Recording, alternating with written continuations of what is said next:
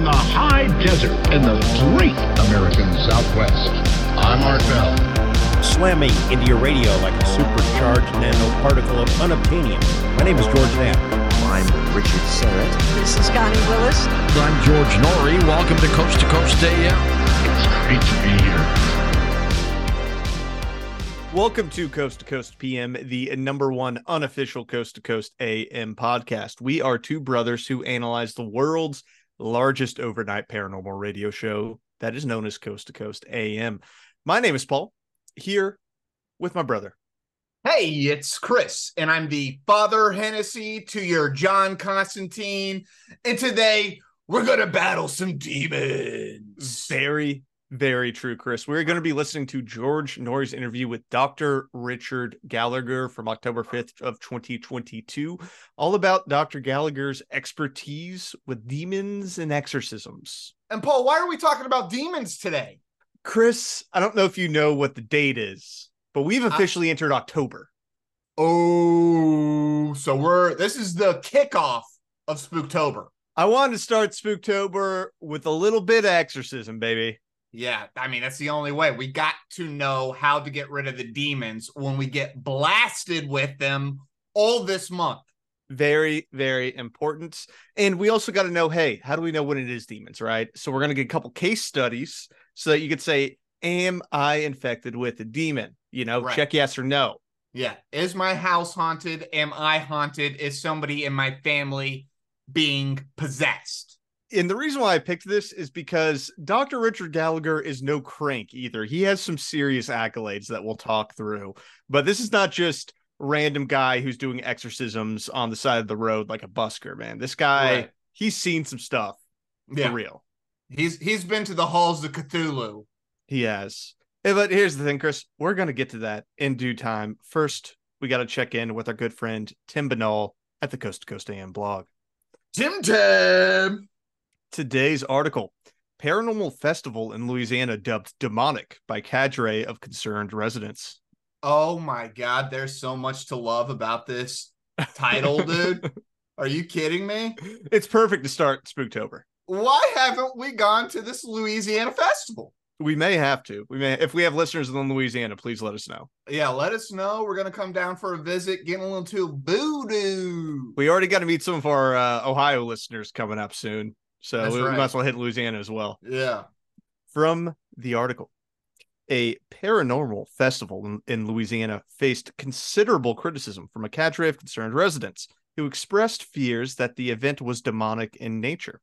Dude, it's so funny. Those like Catholics down in the bayou, they go to demons real quick. Immediately. According to a local media report, Howard Petrie conceived of Fear Fest as a celebration of high strangeness, which would also raise money for charity in honor of his late daughter. Oh, that's nice. Oh, that's nice. That's really nice. Sweet. I kind of love that. I love when spooky paranormal people do things that both involve their interests and help society. Well, and again, as we've said, if you're honoring our ancestors, I guess it's not really an ancestor, but those who have gone on, then you're at least aimed towards the light, right? And not the dark. So I'm going to say this is at least aimed towards lightness a little bit. If I know anything about magic, it's like 95% intention. So yeah, that's right. It's all vibe-based, completely vibe-based. I'm a chaos magician, Chris. I'm all about the vibes. Yeah. Despite the good intentions behind the gathering, the dark nature of the festival sparked an outcry among some of the more religious members of the surrounding community, and they subsequently set about to try to put a stop to the event. What did they do? Like burning crosses and salting the earth? Is it that kind of religious community we're thinking about? Deep in the bayou? You better believe I guess who knows. I have watched True Detective, so it gets weird down there. I was going to say, man, I don't know what they do in the cypress forests, man. Leading the charge, local Reverend Daniel Brulette lamented on social media that, quote, this event promotes activities like seances, exorcisms, demonology, paranormal investigations, psychics, voodoo, and ghost hunting. Yes, yes, yes, yes, and yes. Well, first off, I want all of that, Paul. You want to know what also promotes exorcisms and demonology? The Bible. Catholic Church. I'm sorry. The Catholic Church. You know who casts demons out of people? Jesus. Like, Mhm. that's a weird. The seances and like Ouija boards, if you mentioned that, would make sense to me, but the exorcism thing is a little weird. Yeah. That's your beef? I thought That's he'd be into that. Oh, yeah, man. Well, and that's funny because you get down to that Catholic Bayou, they do a little bit of their own voodoo, but if their voodoo, it's their voodoo. It's right? you don't want these randos doing it. It's not outsider voodoo. Because that's also there's some real like carpetbagger scalawag kind of stuff going on here, I think. Yeah, it's just interesting to call it demonic and to be like it's promoting exorcisms, because exorcisms by their nature are getting rid of demons. Yeah, anti-demonic. Yeah. I don't know. Whatever. He went on to warn his congregation that, quote, while this may seem fun or entertaining to some, these activities certainly are not in continuity with our Catholic faith and expose souls to demonic influence, which can have lasting and devastating consequences. To be fair to the preacher man, I'm thinking that he may have a point. Like, what if you start exorcising all these demons? They got to go somewhere. And so you just got a town of exorcised demons? It may be a concern about lack of expertise, maybe. Like people exercising who don't know how to do it, you need a good priest. He knows that you need a good priest. Yeah. So I don't know, I'm just thinking, like, who do you call when you got a big problem with a demon outpouring because they start exorcising everyone's demons, and then you got a whole bunch of demons? What do you call the EPA? Yeah. Yeah, I mean, you got to put him in a pig and drive it off a cliff. Everyone knows that. And if you don't do that, maybe little Timmy is going to have a demon in him next. You never know. That's what I'm saying, dude. So maybe the preacher's onto something. His concerns were echoed by similarly worried residents who bombarded the community center where the event was to be held. And amazingly, some went so far as to actually sprinkle holy water around the building.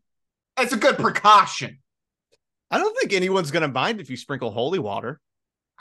I wish I had some holy water to sprinkle around my house right now. Are you kidding me? Just to kind of just dash on myself, in the morning. Yeah, dude. I've been watching a lot of Vikings, and they're always splattering blood on themselves. And I'm like, I'm not splattering anything on myself as a regular activity. It's just a great way to start the day. Yeah, dude. I mean, just like a little self-baptism might help. The campaign culminated last week at a meeting of the board, which oversees the community center, as critics of the festival pleaded with them to cancel the event. To their credit, city officials indicated that they could find no legal reason to disallow the gathering. Meanwhile, Petrie expressed profound dismay over the event being seen as evil, arguing that there are scarier scenes in people's front yards or even the Disney Channel during this time of year, while also assuring the public that we're not going to conjure up the devil. Listen, man, you kind of like he shouldn't have called it Fear Fest. I mean, that may have been, it would be like, let's have fun with Magic Fest or something like that. I don't know. Like, he maybe went about this in the wrong way. Yeah, but that's good branding, like Fear Fest, Yeah, I like that. I feel like there's a Fear Fest everywhere. Yeah, well, I mean, like we've gone to the that Walking Dead / Heroes Con in Nashville. I always thought that was really fun, where people dressed up as zombies and stuff. Right, that was I enjoyed fun. that a lot. Yeah, dude, a zombie walk and all those things. It's great stuff. Yeah, it's good stuff. But you got to kind of be mindful of where you decide to throw these things. Would I throw a Fear Fest dedicated to high strangeness where we grew up in Arkansas, Paul? Probably no. Not. Yeah. But Nashville, Tennessee, good stuff. If this guy just goes to Baton Rouge or New Orleans, he probably doesn't have a problem. Although 2 vendors wound up dropping out of the festival due to the controversy, the pressure campaign ultimately proved to be futile. Fear Fest was held this past weekend without any issues and presumably no one becoming possessed. We know of. I love pressure campaign, dude. I love just thinking about this like church just like calling up all these vendors and being like, you better not show up to this town in Louisiana. I love it, dude. I am here. We don't want no demons. I'm fully here for Fear Fest. I would go to Fear Fest. This is a pro Fear Fest podcast. Go to Fear Fest. I would go to Fear Fest. I was being a little hard on the guy, but you do kind of have to be intelligent about where you throw these things. And I hate that so much of this is dedicated to his daughter. Yeah. And he's had to deal with all this crap. That sucks. Yeah. And that's the thing cool. too. Like with stuff like this, where it's people who just really like spooky stuff, which is me, right? I love horror movies. I love thrillers and all that kind of stuff. Like, when you go to an event that's focused on that, everyone's just really happy and having a good time because you're sharing a passion with other people of similar interests. And my guess is that the vibes there were incredibly positive the whole time. Everyone was just having fun and wants to have fun. They get a little scared. Well, and I mean, how many times have we talked about this with this show, Paul? It's that this is a kind of frowned upon activity. And I mean that in like all of high strangeness and conspiracy. Yeah. Right. Like it is taboo. It is something that people kind of look at you sideways when you're like, you guys want to talk about ghosts and demons? And they're like, what are you talking about? So I can kind of see both sides of it, though. You know what I mean? Where you got a whole bunch of people coming into your town wanting to talk about demons. Like, I can kind of see the outside response, but us knowing that, hey, sometimes it's just fun talking about demons and stuff and, like, learning about the esoteric knowledge of what, you know, thousands of years of, like, this kind of spiritual taboo stuff and learning about it and the knowledge that comes from it and the enjoyment of discussing those things, right? I'm not sitting here and doing seances. I'm not sitting here and drawing pentagrams and trying to bring back Asagoth, the mighty demon lord. You know what I mean? Like, I just like reading about it. It's kind of cool. You reading Lovecraft right now or something? A lot of H.P. Lovecraft in the last 2 days, dude. It's Spooktober. Let's go. I was going to say, I don't know if you've mentioned Asagoth on this podcast before. I literally just read the Call of Cthulhu, so yeah. I got all the ancient names in my head. The elder gods are alive and well. And that's the thing, too, is that it's like a bar trick almost for me where I'm out with friends and someone new will show up to the table and they're like, hey, you should ask Paul about aliens or about Mothman. And then I just go off and everyone thinks it's so funny. Yeah. Because I can't stop talking about it. Yeah. It's a blast. It's a funny thing. And if you're kind of a spiritually open person, I don't think you really care. You know, you don't really, it has no more or less weight than anything else that we do in our life, right? Yeah. It's just of interest. And if anything, it has less weight because it is relatively apolitical. It's like ghosts and demons, you know? Right. But you know what else is cool, Chris? I don't know, dude. I kind of disagree. I think at this point, a lot of this stuff is right-coded. I was doing a segue. Oh, sorry. Do you know what else is cool, Chris? Oh, what else is cool, Paul?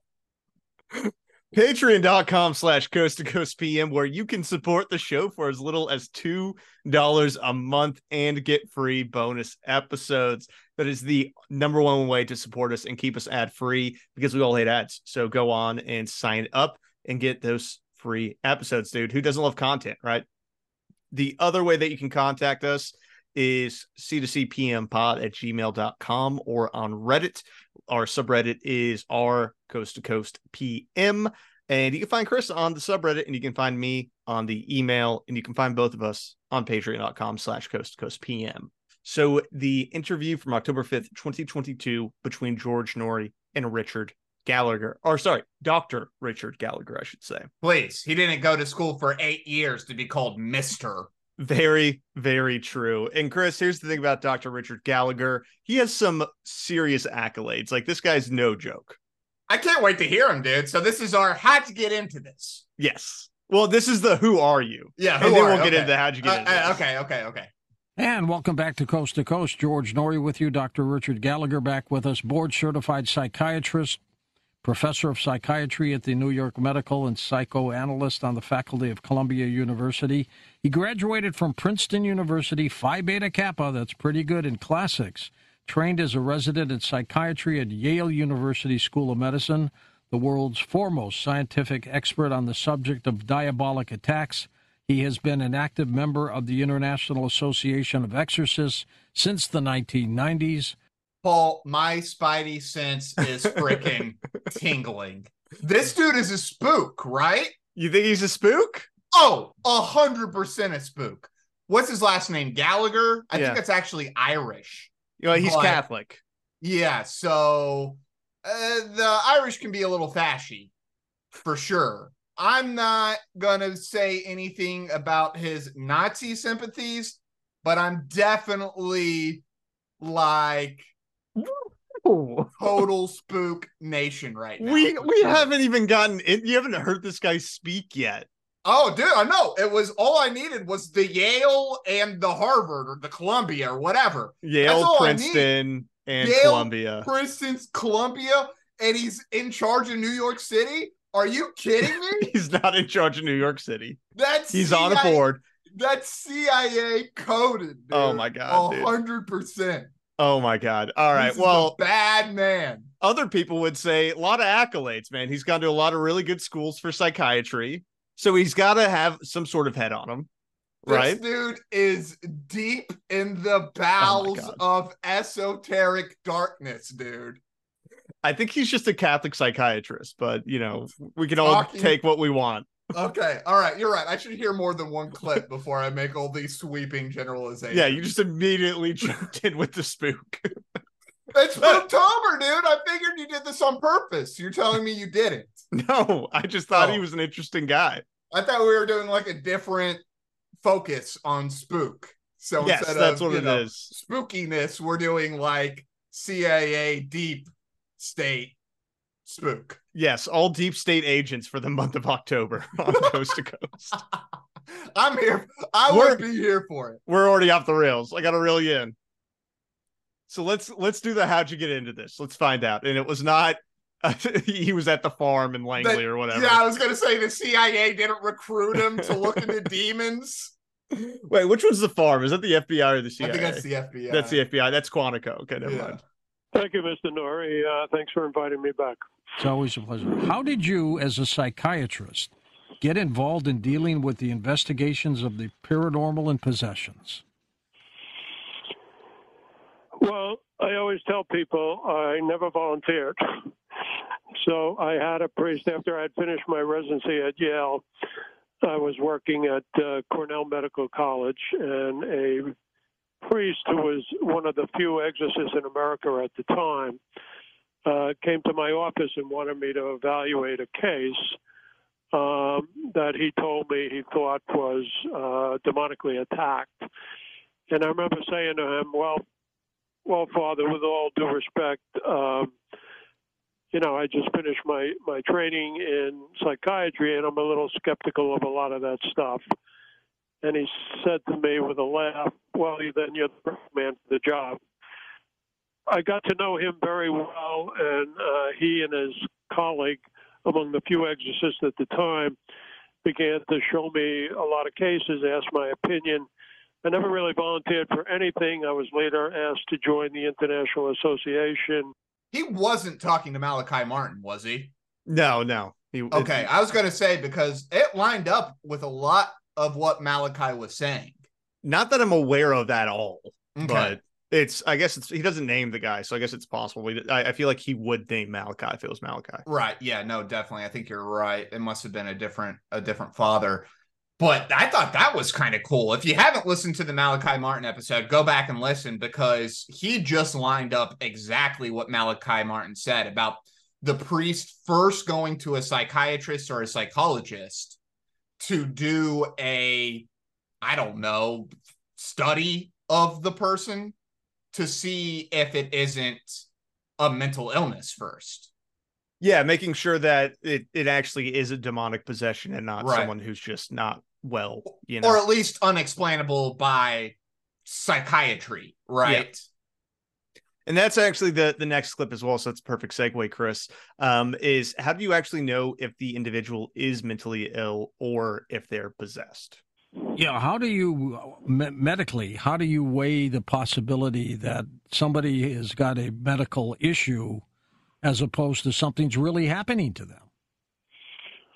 Well, one of the reasons I get consulted is, precisely because psychiatrists especially, doctors in general, could be psychiatric nurses and sometimes people like that, are often in a good position to be able to rule out these diagnostic, I call them counterfeits of demonic attacks, where people just imagine they are, often suggestible individuals, for instance. And then we have to make a very rigorous, after ruling out the other possibilities, we have to make a rigorous diagnosis in itself. So you have to look for a total picture, never like one individual symptom or something, a total picture that suggests a genuine attack by a evil spirit. Right. And, when you get a bunch of constellation of features, in medicine we call it a syndrome, and similar to medical diagnoses, when you get the total picture that suggests presence of a foreign entity attacking someone, that only then do you make the diagnosis. Oh my God, dude. Can you imagine being a psychiatrist saying a foreign entity attacking the person? Like, that's wild. Yeah. And that's also why I like this interview, because it's like the front end of what Malachi Martin was talking about, because he was saying how he always takes them to the psychiatrist. And this is like the psychiatrist you take them to. Right. Yeah. And again, we get kind of I was pretty skeptical at first. Yeah, that's a classic. And definitely always needed. It's just a part of great storytelling. Yeah, and it plays with literally everything. Are you talking about aliens? Are you talking about Bigfoot? Talking about demons? I was skeptical. I was going to disprove this. I was pretty skeptical that this guy was a part of the deep state spookery of the CIA doing weird demonic programs on the American populace. But I came around to it eventually. Well, Chris, the only problem with that is that we do have you on tape immediately saying that he's a spook.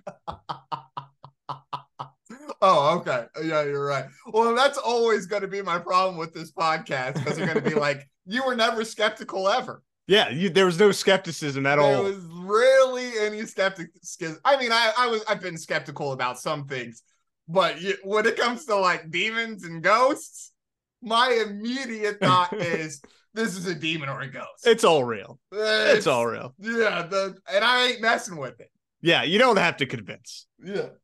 Well, here's the other thing too. So he's a bit of a demon doctor, Chris. I'm coining that term. Doctor. He doesn't use that. I'm calling him that. Well, yeah, the demon doctor. The demon doctor. But he is also the most experienced demon doctor in human history, which I think is quite fun for him. Dude, Jesus. I don't know. He apparently has seen more demons than even Jesus. So. Oh my God! Wow, that's a lot of demons, dude. Jesus went to hell. Allegedly. Jesus went to hell. I mean, Jesus has to go to hell to make all of it work, dude. So don't take that away from us. Okay, my bad. Jesus has to go to hell, or none of it makes any sense. Sure. All right. Sure. Already suspected of being, demonically attacked. What do your colleagues in the medical field think of your work due to this? Well, I'm certainly not the only doctor or psychiatrist in the world who has done this. Right. I mean, I may be the most outspoken. I probably have seen more, according to my former chairman, than any other physician in the world. Maybe than any other physician in history, with the Zoom and the internet and all that. So I've been in a modern advantage point of being able to, see these people even electronically. A lot of people in the mental health field are skeptical, and it's sort of understandable, because most of us see so many, say, psychotic patients who think, a demon is speaking to them through hallucinations, or they see a very suggestible or delusional person who believes mistakenly that they're attacked. So they begin to generalize and think that all of these cases, which most of which are rare enough that they've never seen themselves, are just, another type of mental disorder.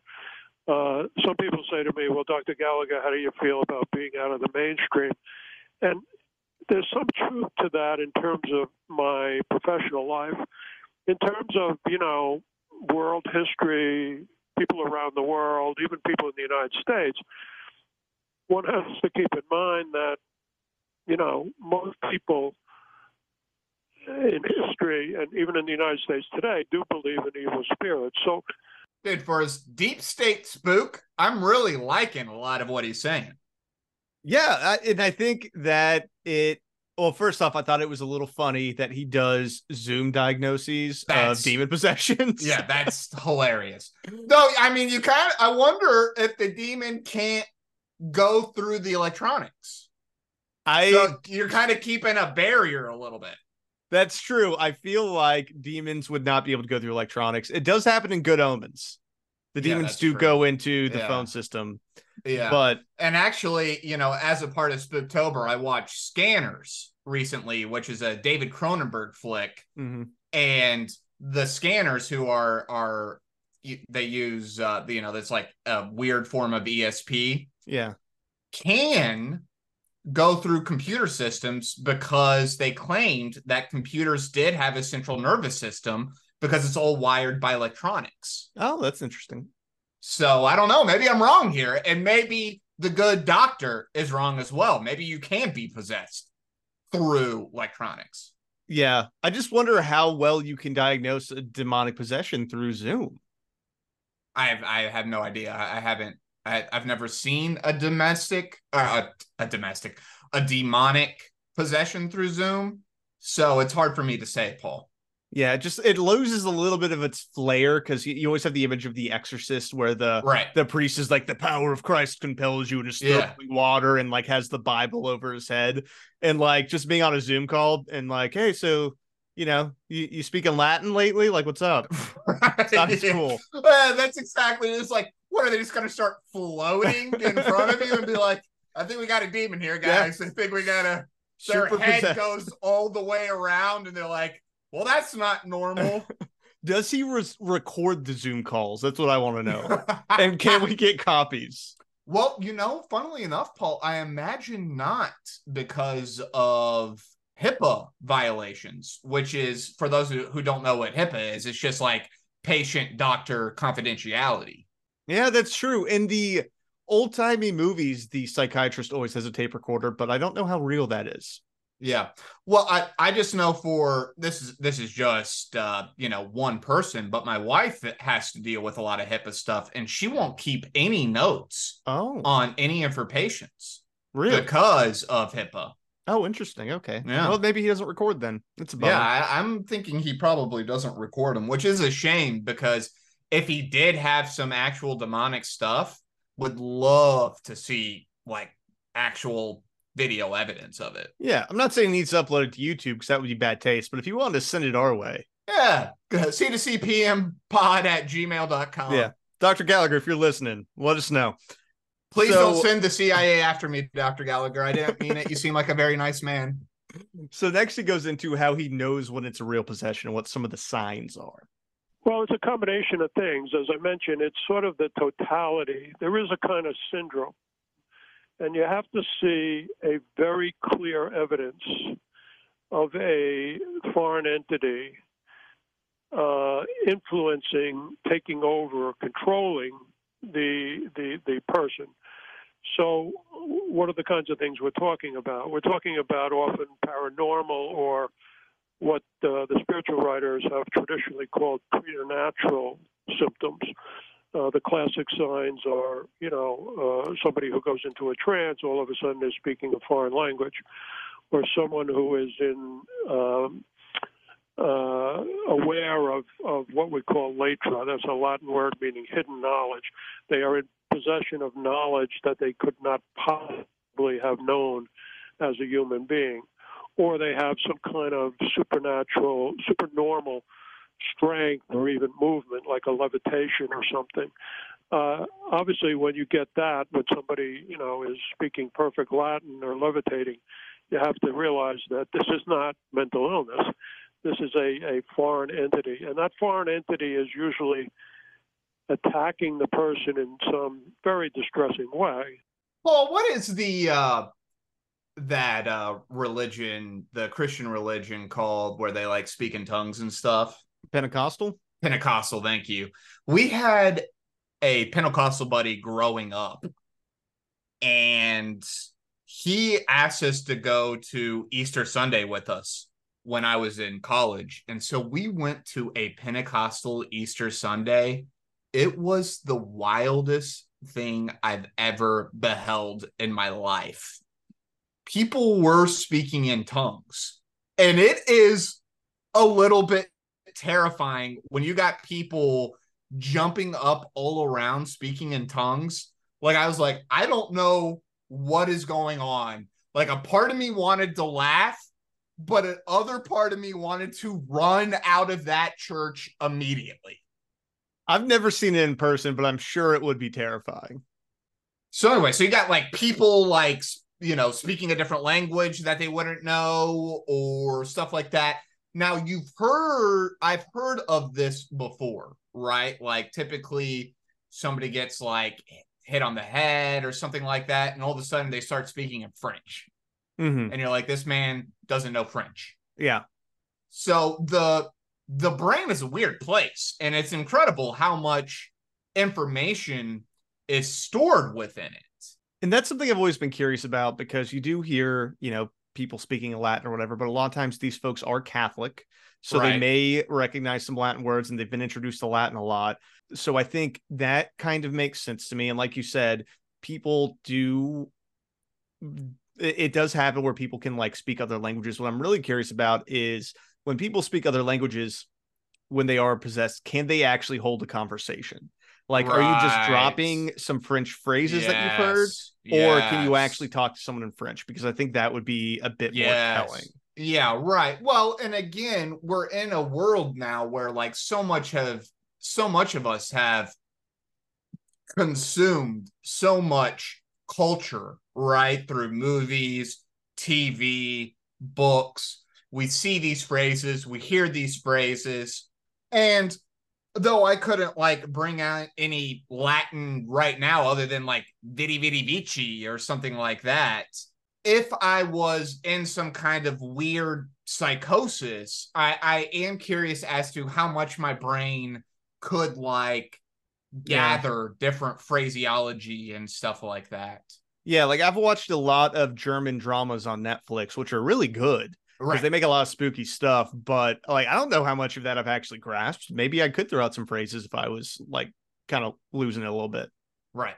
Who knows? Exactly. Yeah, exactly. So and I've taken French and I've taken Spanish, and so like, and then I kind of like mix them up in this weird, and I got in a weird way, and I got a voice, and there's some English, and like you said, maybe there's a little German in there, and maybe there's a little Latin, and people are like, oh my God, this is like a demon language. Yeah. The interesting thing, though, is the levitation, because the levitation is one that you can't necessarily fake, but I've never actually seen evidence of a real levitation and not someone just like arching their back in weird ways. You know what I mean? Like actually floating. Is he about to tell us that he saw real levitation? Well, he basically just did. He said if you see levitation, it's one of the signs. I guess that's true. I just figured, I don't know. I figured that was just more of a, some people claim there's levitation, but he's actually seen it. He doesn't say like I saw someone levitate necessarily, but let's get into some case studies, Chris. Let's talk about what he has dealt with, because we got a couple of these. Julia was a remarkable case. I mean, that's a pseudonym, and she's sort of become even famous on the internet. She was a woman, a relatively young woman, who came to me not because the two exorcists involved, these prominent exorcists I mentioned earlier, not because they were confused about her being possessed. They knew she was possessed. In fact, they had already started a series of exorcisms on her. But she was quite ambivalent because she was a member of a satanic cult. Now, at that time, there was a lot of panic and exaggeration about Satanists. There still are, a lot of people who exaggerate the ubiquity of Satanists all around the place. Satanists are relatively rare, possessions are relatively rare, but Julia was the real deal.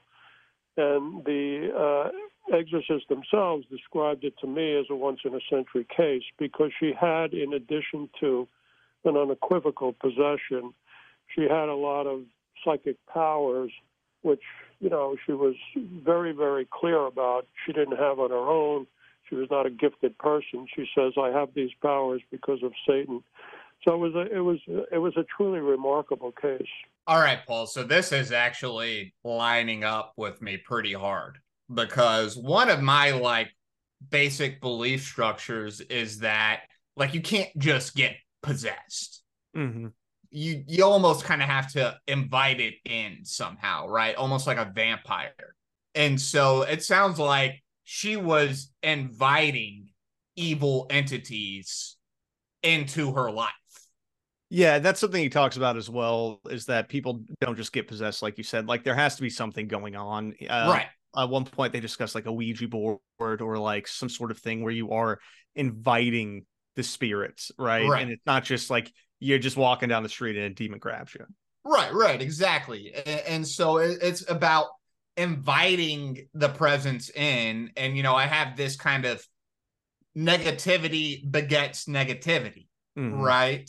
And so, again, if you're using a Ouija board and wanting to talk to your grandfather, don't really see any real problem with that, right? Focus on your ancestors, focus on the light. But when you go into the darkness, dude, you don't know what you're going to grab, dude. When you stare at the abyss stares back. Yeah. And the issue that I have with what he described is, what he talks about with the case of Julie sounds like a proper, Hollywood satanic cult, which I am unfamiliar with any actually existing. To me, it is a story that fits the priors of Catholics and certain Christians to say that there are satanic cults like that. There have been some mentally ill people who say they're worshiping Satan, and they're mentally ill. And there have been a lot of kids in the 80s who were playing with pentagrams and killed a chicken. But in terms of proper satanic cults, I'm just not familiar with any. So c2cpmpod@gmail.com if you have actual descriptions or books about real satanic cults. But that started setting some flags off for me that this was happening to the satanic panic. It could have been a mentally ill person who was just saying this because it was all over the news. Well, also, I wish you would have given us a little bit more information about the psychic powers that this lady had. What? Yeah, or like evidence of the psychic powers. That would also be helpful. It would have been nice to know what specifically he was referring to. Like, was, could she tell the future? Or was she like reading people's minds? Or was she like moving things with her head? Like, these are all various things that all could mean something very different, right? Yeah, he does give us a little more information about Julie because sadly she never actually completed this exorcism. Well, she told me she would never lie to me. I mean, she wanted the exorcism, so she was, sort of committed to telling me the truth. But she was ambivalent about it. She wanted her cake and eat it too. And eventually she was so afraid of the cult that the cult would punish her. She also claimed sort of to be in love with its leader. She described herself as the high priestess. This was the real deal. And again, I don't mean to imply that this stuff is common. Right. But unfortunately, because she was so conflicted, she eventually refused the exorcisms.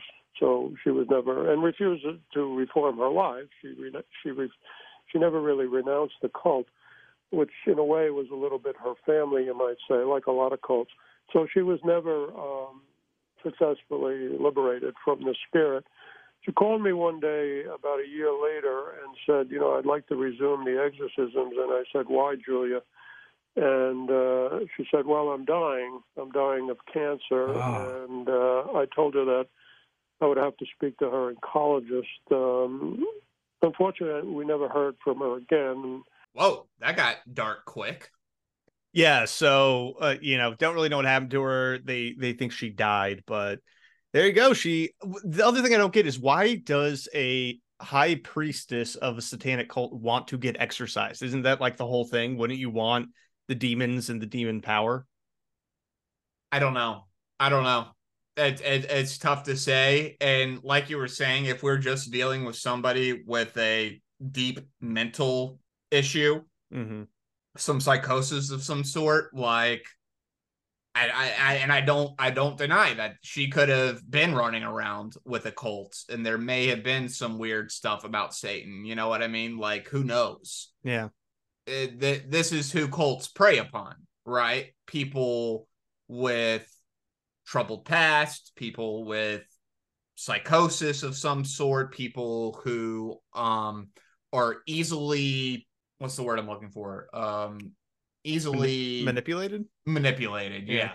And I mean, it kind of sounds like Jolie was just a person who was pretty easily manipulated. And again, there's probably like some weird Munchausen syndrome here, right? Where it's like, I got a demon inside of me, I need it exorcised. Yeah. Well, we got another case study, Chris, and this is a guy named Juan. Well, Juan was an interesting character. By the time I met him and his lovely wife, he was a quite likable guy. He was possessed in part because, again, as I said before, number one, he had turned to evil, but number two, he had turned to some of these, Mexican dark cults, the particular one called Santa Muerte, Holy Death. So he had become a very successful gangster and drug lord of sorts, and had turned to Satan and believed that that's what gave him success until it didn't. And then he got arrested. He was in jail, and it became clear to the chaplain in the prison where he was that all this activity on his part had led to his getting possessed.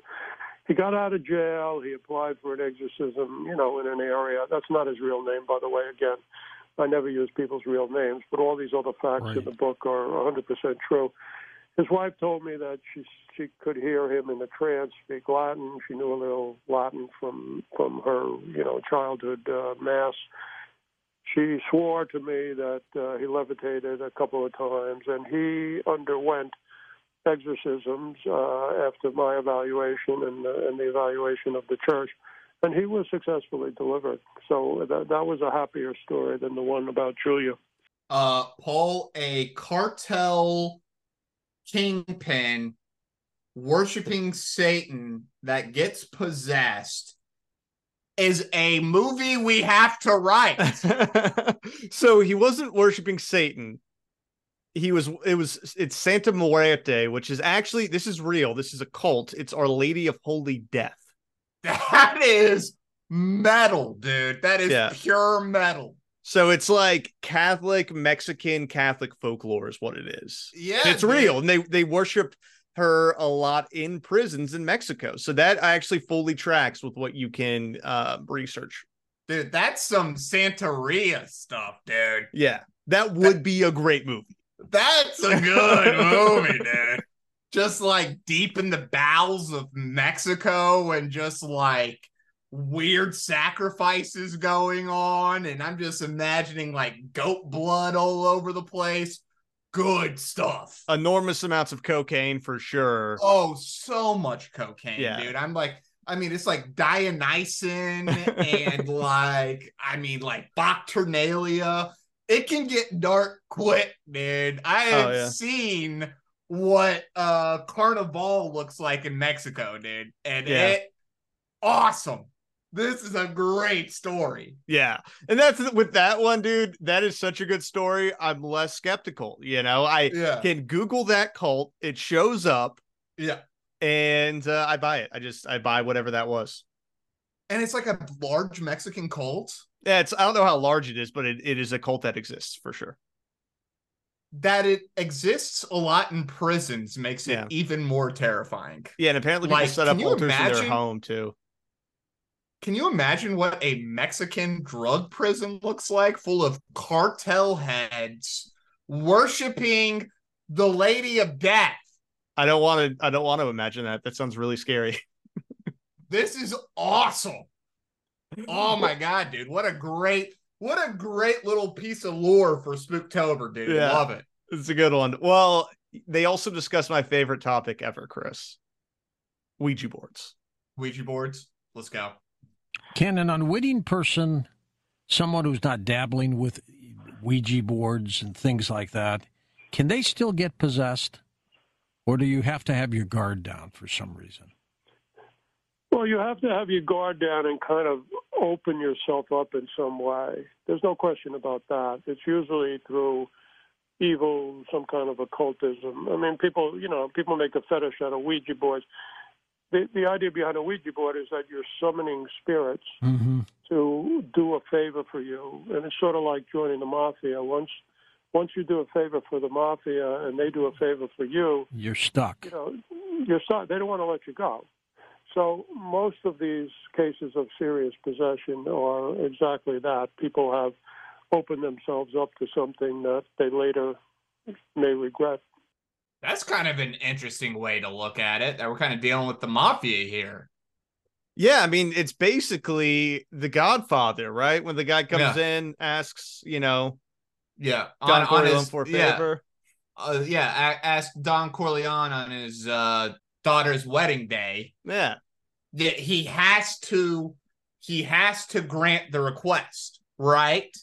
But because he grants the request, you are now in debt to the Don. And so kind of a weird thing. I think and it kind of does make sense, like just asking the spirits to respond to you is asking them to do something for you. And so even just like pulling out the Ouija board is kind of an invitation to possibly bad stuff. Oh, you just made the Ouija board even spookier. I hadn't thought of it that way. Yeah. The mere act of interacting could tie you to some sort of spirit. Yes, and it could be positive, but you don't know. And especially if you don't really know what you're doing, you just pull out a Ouija board and you're like, I want to talk to a dead person. You know what I mean? Who knows what you're going to get? Yeah. It's like randomly dialing numbers on the phone. You're going to find some sickos pretty quickly. Yeah. Just imagine the white light, everyone. Imagine the white light. It should help. All right. Well, the things you could ask the demons and the spirits to do, Chris, apparently gangs use demons to get information as well, which I thought was kind of cool. I write in the book about some of this MS-13 people who summon spirits. The spirit seems to possess them for a temporary period. They give them the name of snitches and stuff like that, although evil spirits characteristically lie as well. So, you can't really rely on them. On the other hand, that seems to be a sort of temporary possession. So there is a wide variety of types of possessions too. The ones we usually deal with are these long-standing involuntary possessions where the person doesn't want to be possessed anymore. That's not the case with everybody. Some people will allow it. My God, I feel like I haven't heard MS-13 in like a decade. I feel like it was everywhere for like a year. All we heard about was how evil MS-13 was. Swear to God, I haven't heard a thing about them in at least 10 years, I feel like. This guy's been rocking for a while, though, because he's talking about some, 80s stuff, too. Yeah. So, I do love that. MS-13's a little bit early, a little bit later than the 80s. I mean, it was like the Obama administration, I believe. No, just in terms of the length of time he's covering, Right. He's covering a lot of time. Yeah. But I do love that for our movie where the Kingpin is getting info on snitches from demons. That's unbelievable. It's a great plot point. All of it is so good.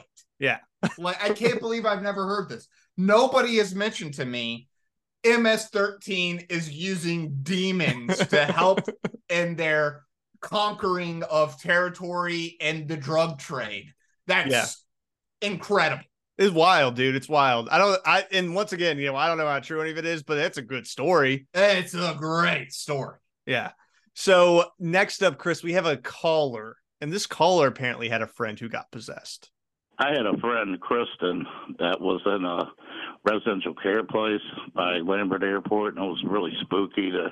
We seen a ghost in there one night, but we're on a date and sitting in my car after the date around 10 o'clock around Halloween, and she starts telling me a story about Ouija boards, and she was in L.A. and at a guy's house, and he left her to go get some supplies and never came back for like 3 or 4 days, and she's in there by herself, didn't even know where she was at. And anyway, she found this Ouija board, and she starts telling me about how this kind of a demonic monster appeared behind her and stuff, and it got really spooky, and she asked me to pray for her because I'd taken her to my church a few times. And so I started to pray for her, and I said, I don't know if I'm qualified for this, but I did. While I did, she started convulsing and, like, speaking weird stuff in Latin and going, like, poof sounds like that. But she had lit up a cigarette and on a Bible. The cigarette was in my ashtray. I had the old-fashioned car, an old Cutlass that had an ashtray, and that cigarette took 2 puffs on its own. And it started sparking. I got scared as hell. I said, Kristen, it's time to take you home. I took her. We were only a couple of blocks from the residential care place. I said, give me a couple of weeks for we talk again. But we've talked since, but it was a pretty spooky event. I don't think I'm qualified for this. It's a little beyond me, buddy. I can try praying for you, but you're speaking a lot, dude. I don't know. Yeah. Number one, if you're ever hanging out with someone and they leave you in their house for 3 days, you got to find a new crew. Yeah, find a new crew. Don't stay in the house. Yeah, just leave. You can go back to your home. Yeah. But I would be terrified, dude. If you're just hanging out with a girl, he was probably trying to put some moves on her or whatever. And then she's like, by the way, I'm possessed by demons. Yeah. No. Is that just a good way to not have to talk to the guy anymore? So just end the night? Is this a lady move? Are they doing this? I personally have never had a lady friend I was talking to tell me she was possessed to get away from me. So I maybe that's good. It's a way more believable version of the like, oh, my friend's like sick or something, you know? Right. Yeah. So new trick that you can pull.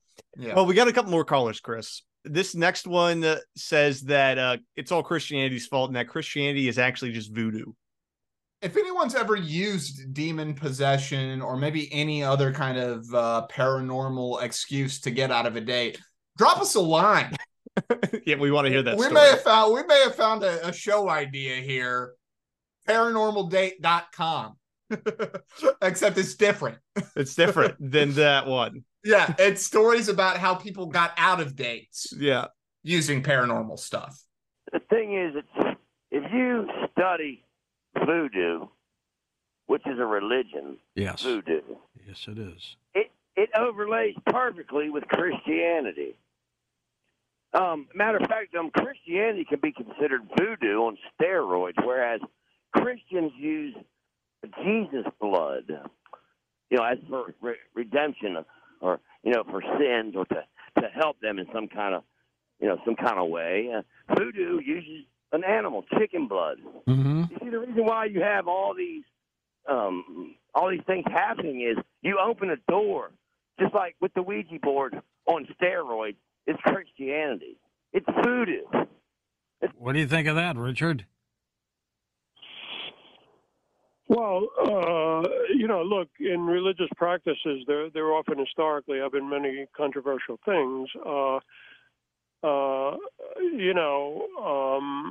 certainly would not compare Christianity, though, which has, helped so many people and is based on, some very sound and historical facts that I think are undeniable, with something like voodoo, which is a kind of dark offshoot. I was kind of vibing with where that guy was going, dude. I mean, like, I thought he made some interesting connections. That's why I wanted to pull that clip, because I was like, oh, weird, dude. I never thought about it that way. Well, voodoo, hoodoo, and Santeria all have Christian elements in them. They wouldn't be what they are without those Christian elements, right?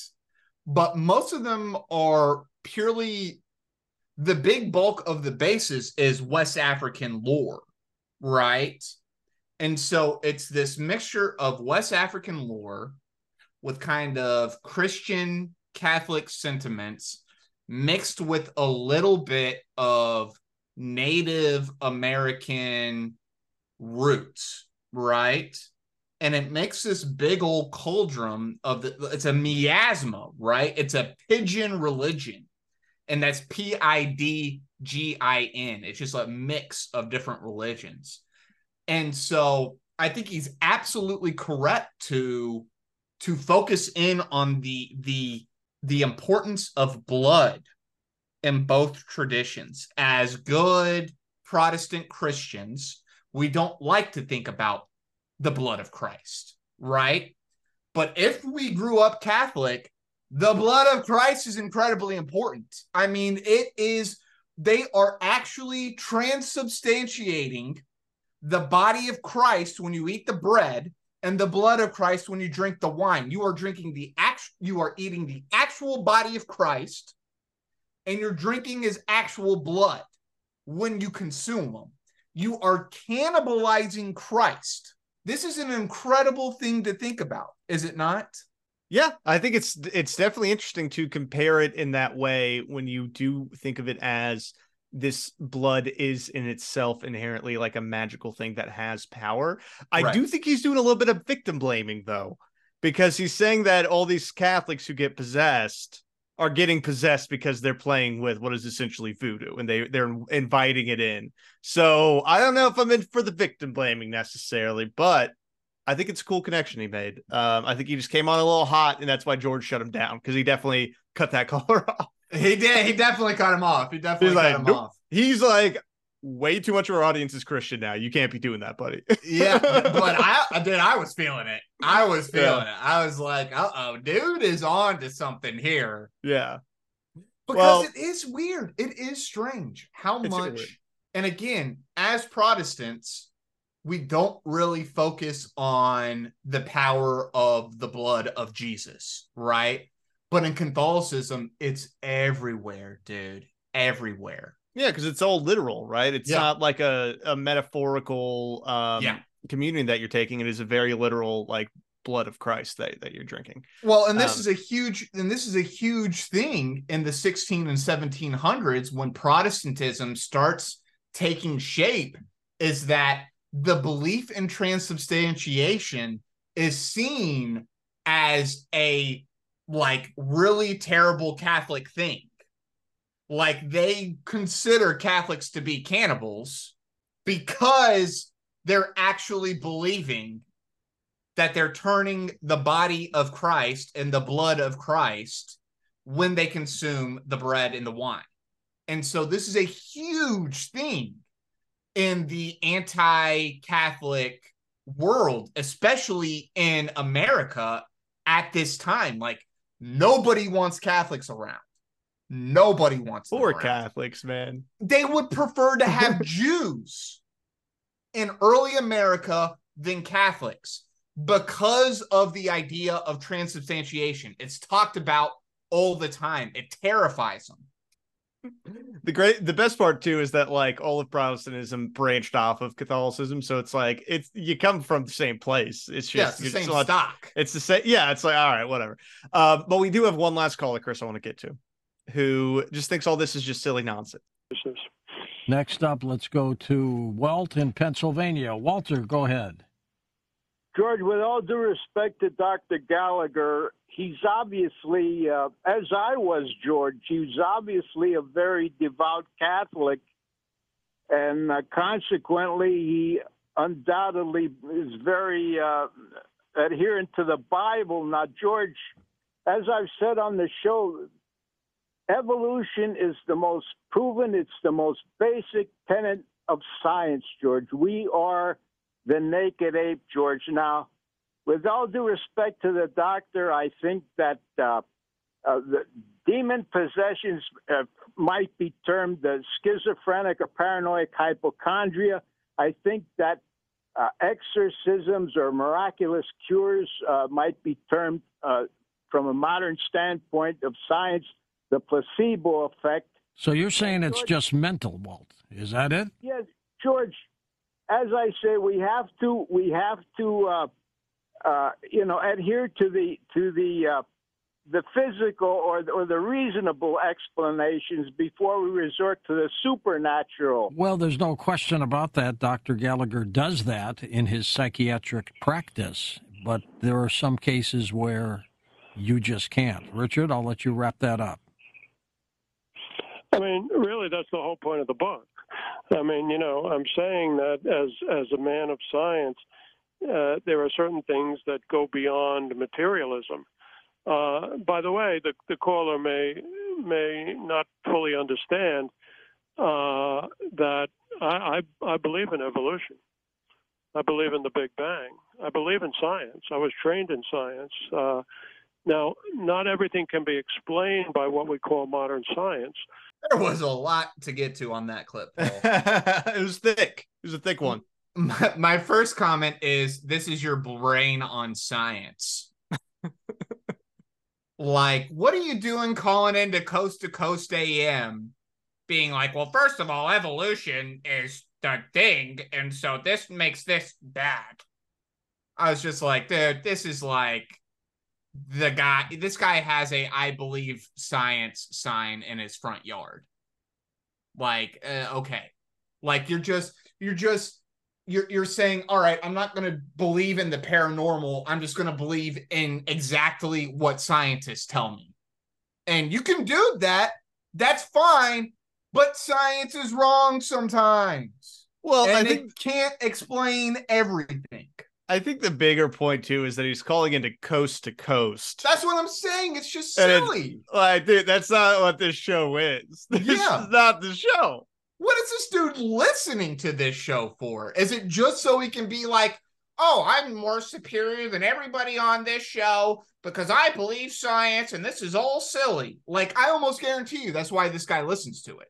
And I think, too, there is this kind of annoying dichotomy that people create of like religion and science have to be at 100% opposing odds, where he's bringing up evolution and he's bringing up, the fact that we descend from apes. And it's like, the guy who discovered the Big Bang or like created the theory of the Big Bang was a Catholic priest, like the guy who coded DNA is incredibly religious and wrote like a book called The Language of God.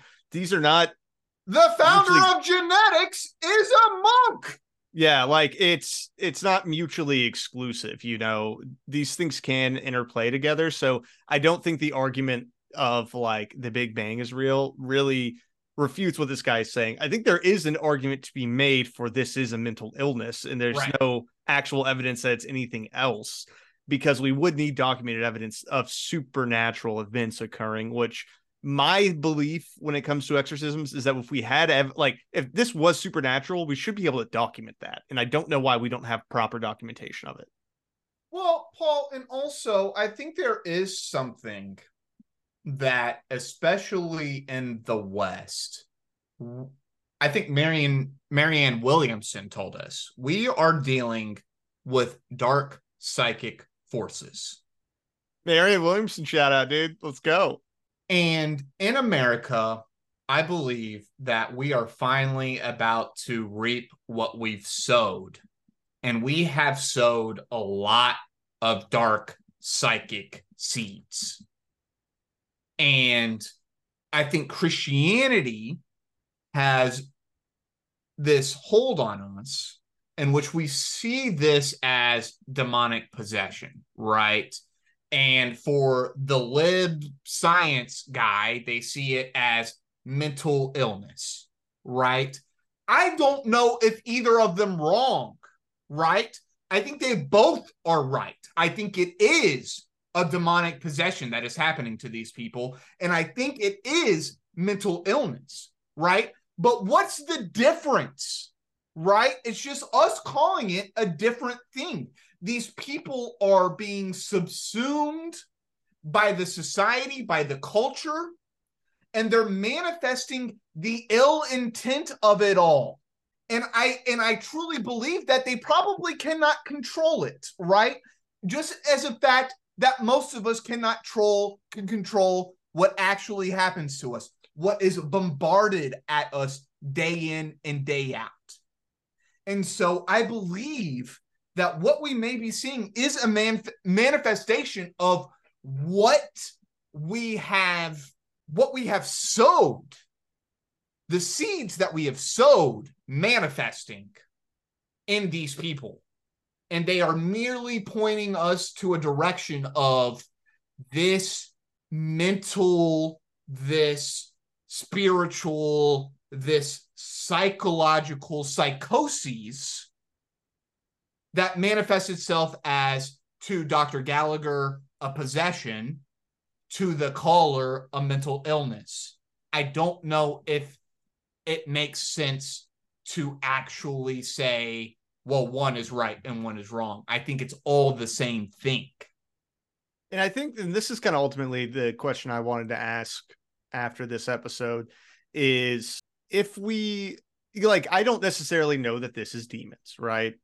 I don't really think that it is a demon that is like coming up from hell and possessing people. But also, if someone is Catholic and they do believe that whatever is happening to them is a demon and an exorcism does help them, I don't really see the problem with it because it helps them. So I think as long as what's being done is done in a caring way, we're not like strapping people to beds and like starving them, and it's done in a way that is in line with someone's faith, it is an exercise of their faith.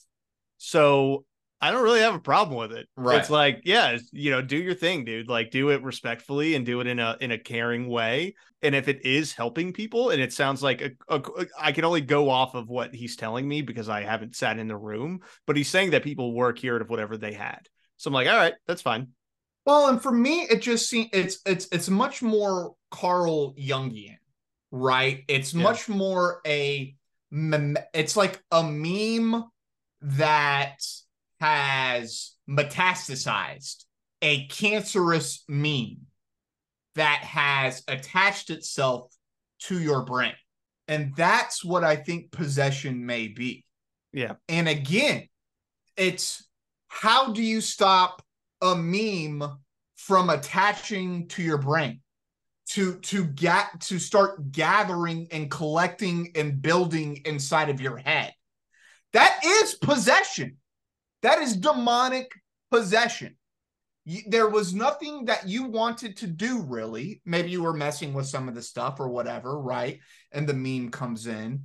But still, it was outside of you, and then it internalizes. It becomes your everyday life. And so, yeah, okay, we can call it mental illness. Great. We can call it possession. Awesome. What are we going to do to fix it? Right? And like you said, maybe an exorcism would help, right? Because we're dealing with memes. We're dealing with the brain. We're not dealing with pure rationality here. There's an underlying structure that is taking place.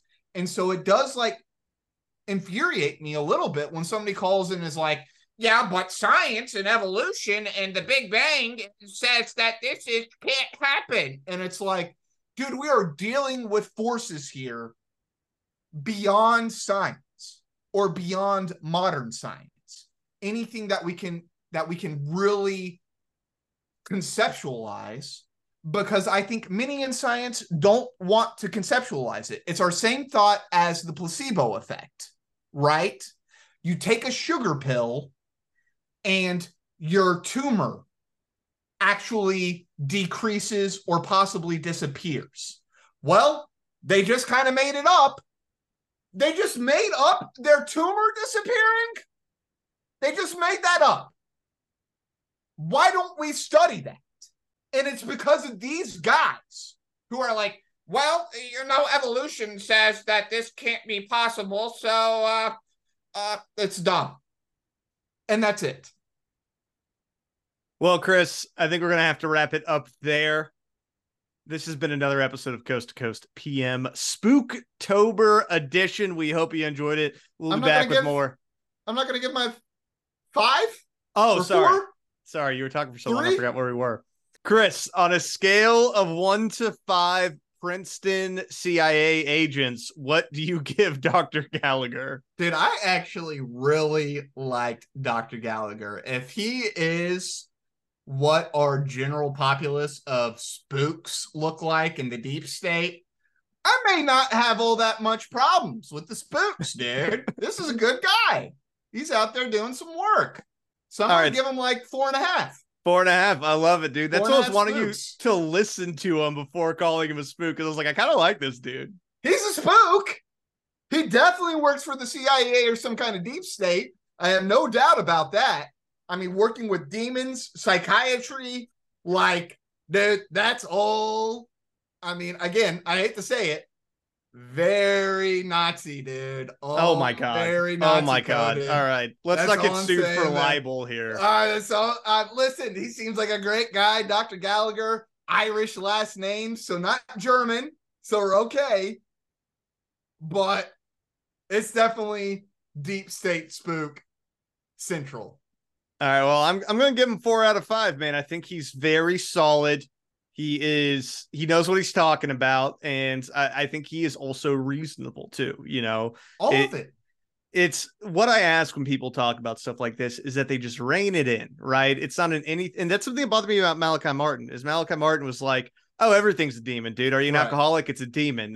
Do you eat too much? It's a demon. Do you smoke too much? It's a demon. It's like, dog, not everything's a demon.